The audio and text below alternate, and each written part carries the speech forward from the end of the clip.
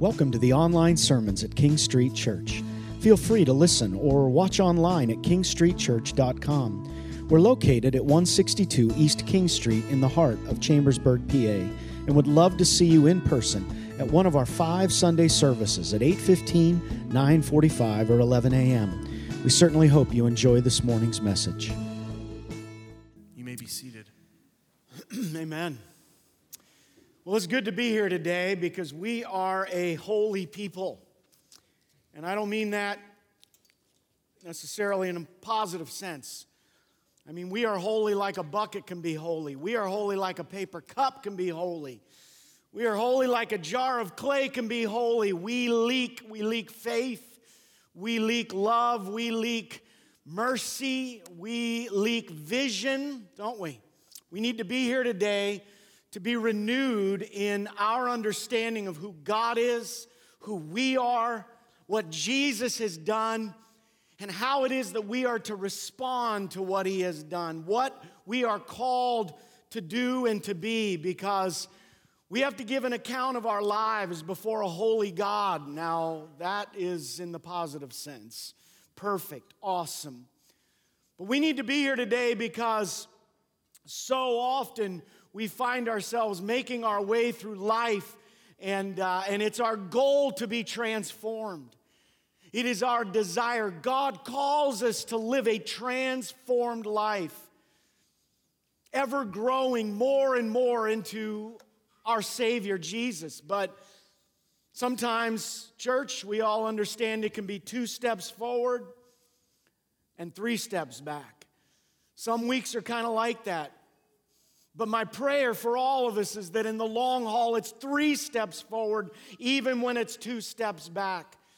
And I want us to see this journey that we're on in these 3 aspects of transformation that we're exploring this year: spiritually alive, relationally connected, missionally engaged. I want you to see them really in a way as a roadmap. As markers along the way of our growth. Would you turn with me quickly to Ephesians chapter 2?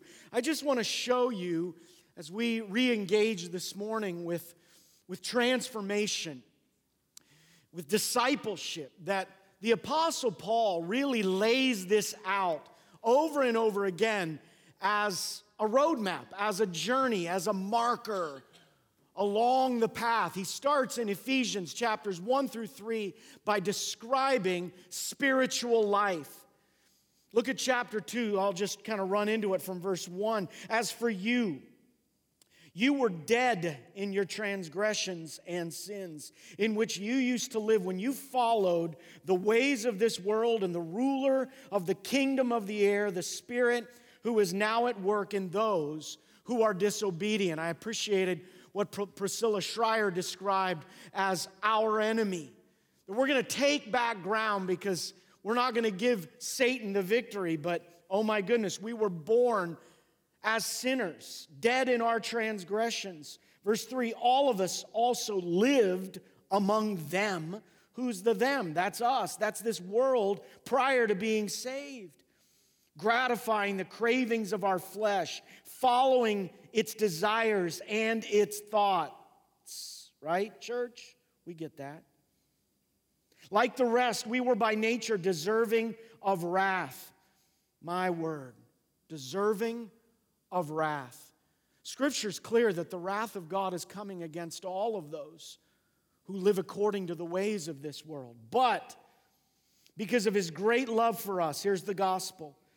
God, who is rich in mercy, made us alive with Christ, even when we were dead in our transgressions. For it is by grace that we have been saved. Down in verse 8, by faith, not as a result of works, so that none of us can boast. Spiritual life begins when we receive by faith the gift of His Spirit, acknowledging our sin, repenting of our past, repenting of our darkened hearts, and being transformed. Spiritual life begins with transformation in this rebirth and renewal. Relationally connected. Look at chapter 4. As Paul moves out of this first half of Ephesians where he's describing spiritual life, adoption as sons and daughters of God. He then turns a corner and he says, okay, as a prisoner of the Lord, I'm urging you now to live a life worthy of the calling you have received. What does that look like? Well, as we follow the roadmap, the next stop along the journey, or the next part of the journey, is relational connection. Be completely humble and gentle. Be patient, bearing with allelon. If you've been here the last few weeks, you know allelon is the Greek word that means what? One another. There's one of the 39 unique allelons. One another in love. Make every effort to keep the unity of the Spirit through the bond of peace, for there is one body and one Spirit. Spiritually alive, relationally connected. But it doesn't stop there. It's spiritual life through God. It's relational connection through community. And then it's engagement with the world, with the dark world in which we live. Look at chapter 5, verse 8 down to 16. For you were once darkness. He made that point in chapter 2, right? Dead in your sins, dead in your transgressions, but no mas. You're alive in Christ. But now, through that life in Christ, you are light in the Lord. Paul now invokes this metaphor of light. And I think about this like the light of the moon. The light of the moon. The light of the moon reflects the light of the sun to a dark world. Live then as children of light.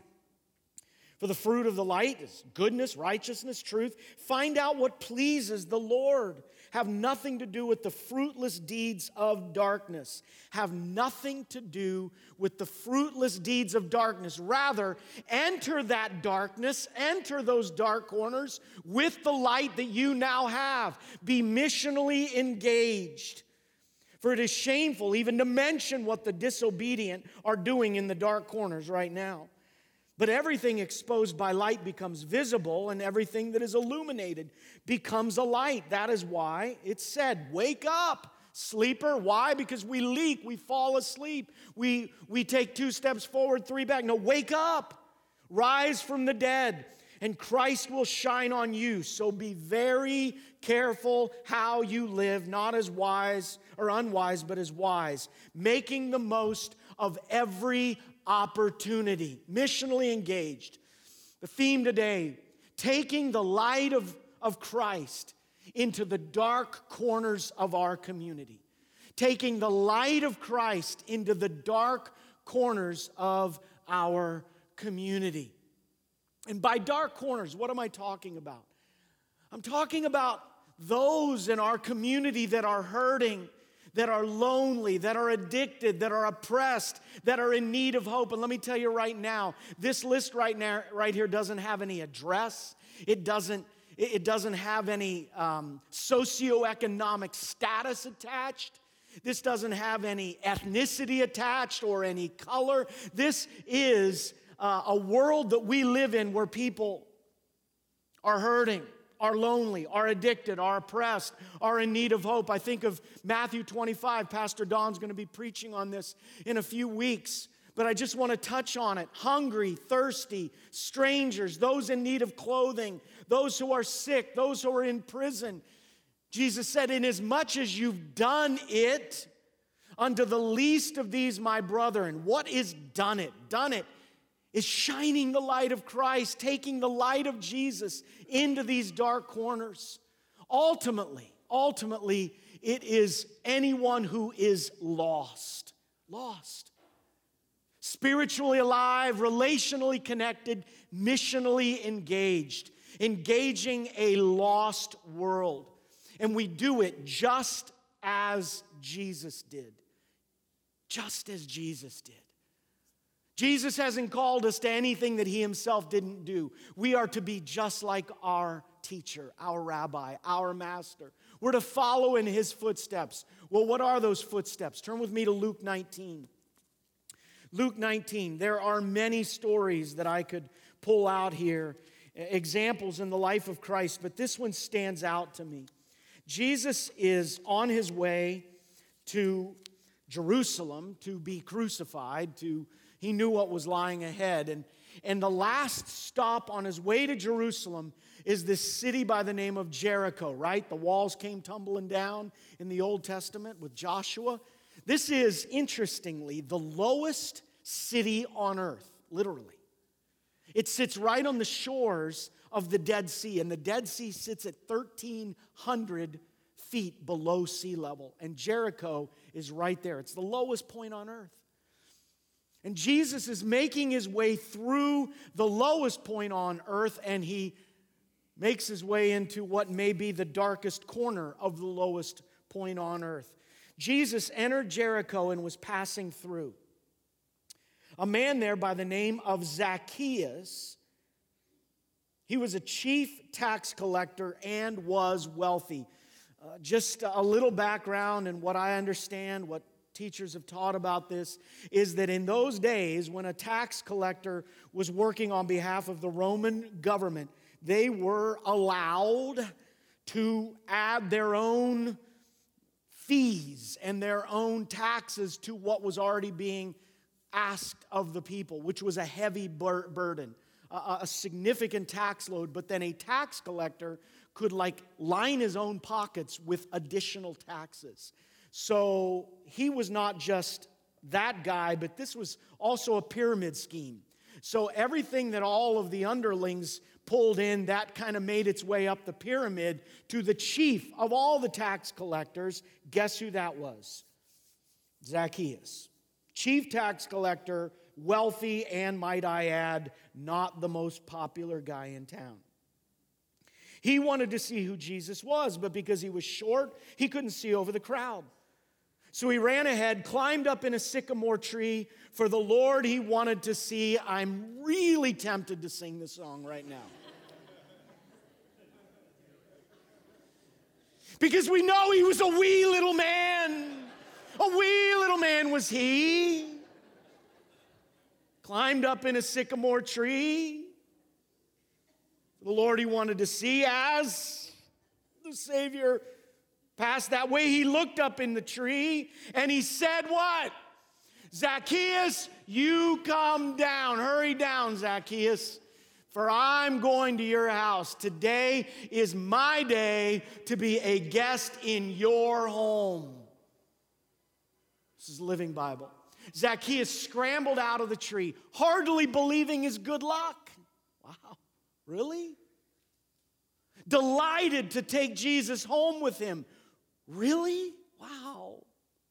Everyone who saw the incident was indignant and grumped. What business does he have getting cozy with this crook? I'm going to tell you right now, Zacchaeus' home was the darkest corner on the lowest city on earth. Do you believe that? Do you see that? A dark corner. Nobody. What's he doing at Zacchaeus' house? Now, in this particular case, it was laden with ivory and gold, but that didn't mean it wasn't dark. Very dark.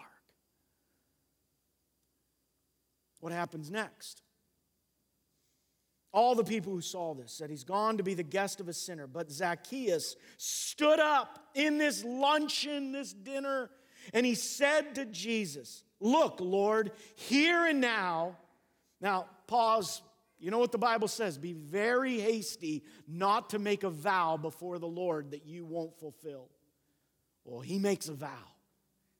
In this moment, he said, "Look, Lord, here and now I give half of my possessions to the poor." What? Right now, half. Half of my bank account, 50% to the poor. And if I've cheated anybody out of anything, I'm going to pay them back 4 times the amount. So half of it gone immediately. The other half, he's going to take 4 times whatever he stole from someone and give it back. I'm going to tell you right now, in one fell 2 sentences, Zacchaeus became a very, very not wealthy guy. He gives it all away right there. What? Jesus said, "Today salvation has come to this house, because this man too is a son of Abraham. For the Son of Man came to seek and to save" who? the lost. And how did he do it? He went into their worlds. He went into the dark corners of where they lived. This isn't just a cool story about a short guy in a big tree. This is how we, ready, are supposed to live. This is how we're supposed to live. Each and every day. And I'm going to tell you right now, this will be on the final. You know what I mean when I say that, right? This will be on the final exam. We're going to be checked on how we did on this one. In fact, when you look at the story of the sheep and the goats, like this is the final. Going into the dark corners. I'm going to ask you right now, does anyone here like chocolate? Anyone? And I see that hand. One hand. Yes, Debbie. I do too. Well, I love metaphors, and there's a few scenes out of a movie called Chocolat that I want to show you right now, because for me, this kind of helps answer the question, all right, what does this look like? How do I do this? Because, yeah, okay, tax collectors, we have the IRS, but I don't know, it gets a little fuzzy. We don't know who's who and whatever. How do we do it? Now, I'm going to just, little disclaimer to say that by using some movie clips, I'm not endorsing the movie. Hollywood never quite gets it right.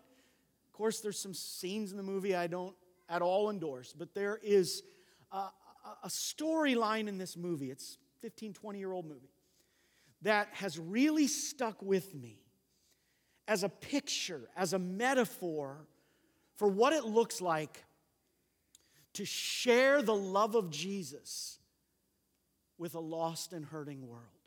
And I'm going to show you 5 brief scenes, and I've given them titles. Scene 1, I'm simply calling Grace. Little backstory, a woman named Vienne. She moves into a little French community, very ingrown, cliquish French community, and she opens a chocolate shop in this French community, ruffles some feathers. And she begins interacting with a woman in the community by the name of Josephine. And this is the first interaction that Josephine has with Vienne as she makes her way into the chocolate shop.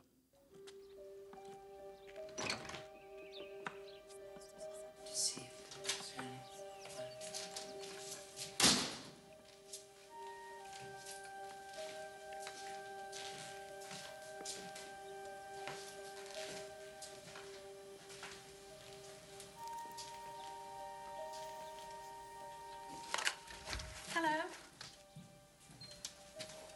May I help you? It's expensive. They don't waste money. I have a knack for guessing people's favorites. These are your favorites. How did you know? Am I right? On the house. I think I took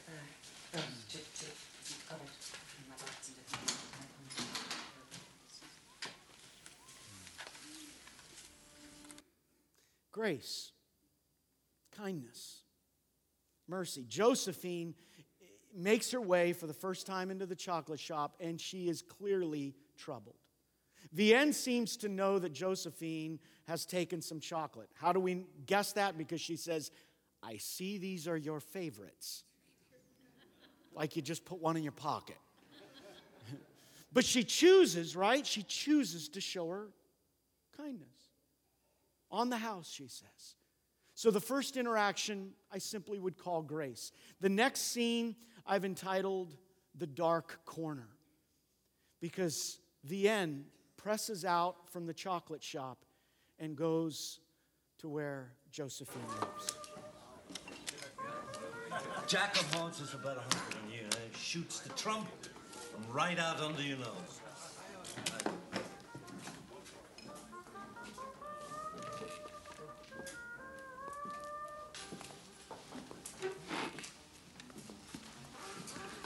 Are you Serge Muscat? The one and only. What's your pleasure? Is your wife here? Josephine? Well, it depends what you want with Josephine. Oh, she left this at my shop. Well, let me have it. I'll give it to her. Oh, no, I'll give it to her myself, thanks. Got to go. I'm late for supper. But the game's not over yet. You want to play? You know Balat? Of course I do. Sit down. Josephine? Hello? What do you want? You forgot this? What do you want? To be your friend. I don't have friends. Does Serge know you're here? Does it matter? Do me a favor. Try one of these rose creams. Tell me if you think it's a little heavy on the Cointreau.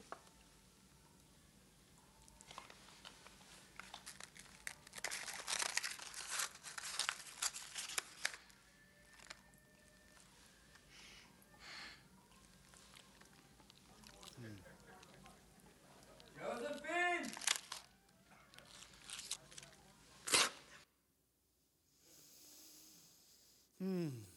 Josephine lives in probably the darkest corner of that little French village. Vienne presses past the barriers. Serge, who doesn't want her going back there, back into this back room, and takes some chocolate into her darkness. It is a beautiful act of kindness. I thought about Jesus when he said, "I'm going to your house today, Zacchaeus." He enters into his world. The third act, I just want to show you a few seconds, but I've called it the sweet aroma.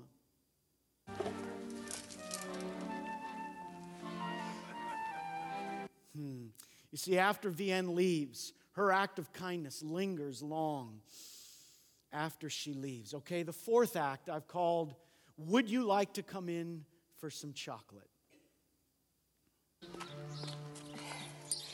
How long have you been standing here? I forgot to pay you for something the other day. I'm sorry. Oh, no, it was a gift. No, people talk. No, people lie about me. I don't steal. Not on purpose. Yes, I know. It's nice to see you. Would you like to come in for some chocolate?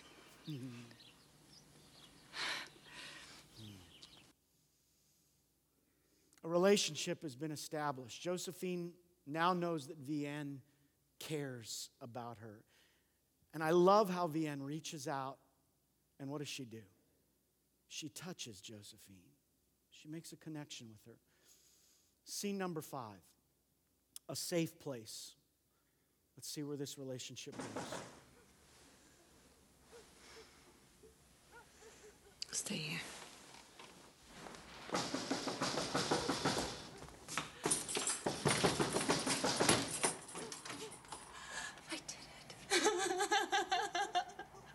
I did it. He was so drunk. He woke up. He woke up. He saw me packing, but so he tried to come after me, but I had already tied his feet with his belt and.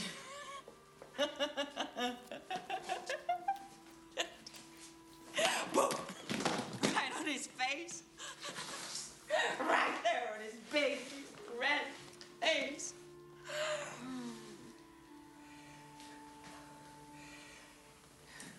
God, it's so stupid, isn't it? I never blame him. Sometimes I even forget what really happened.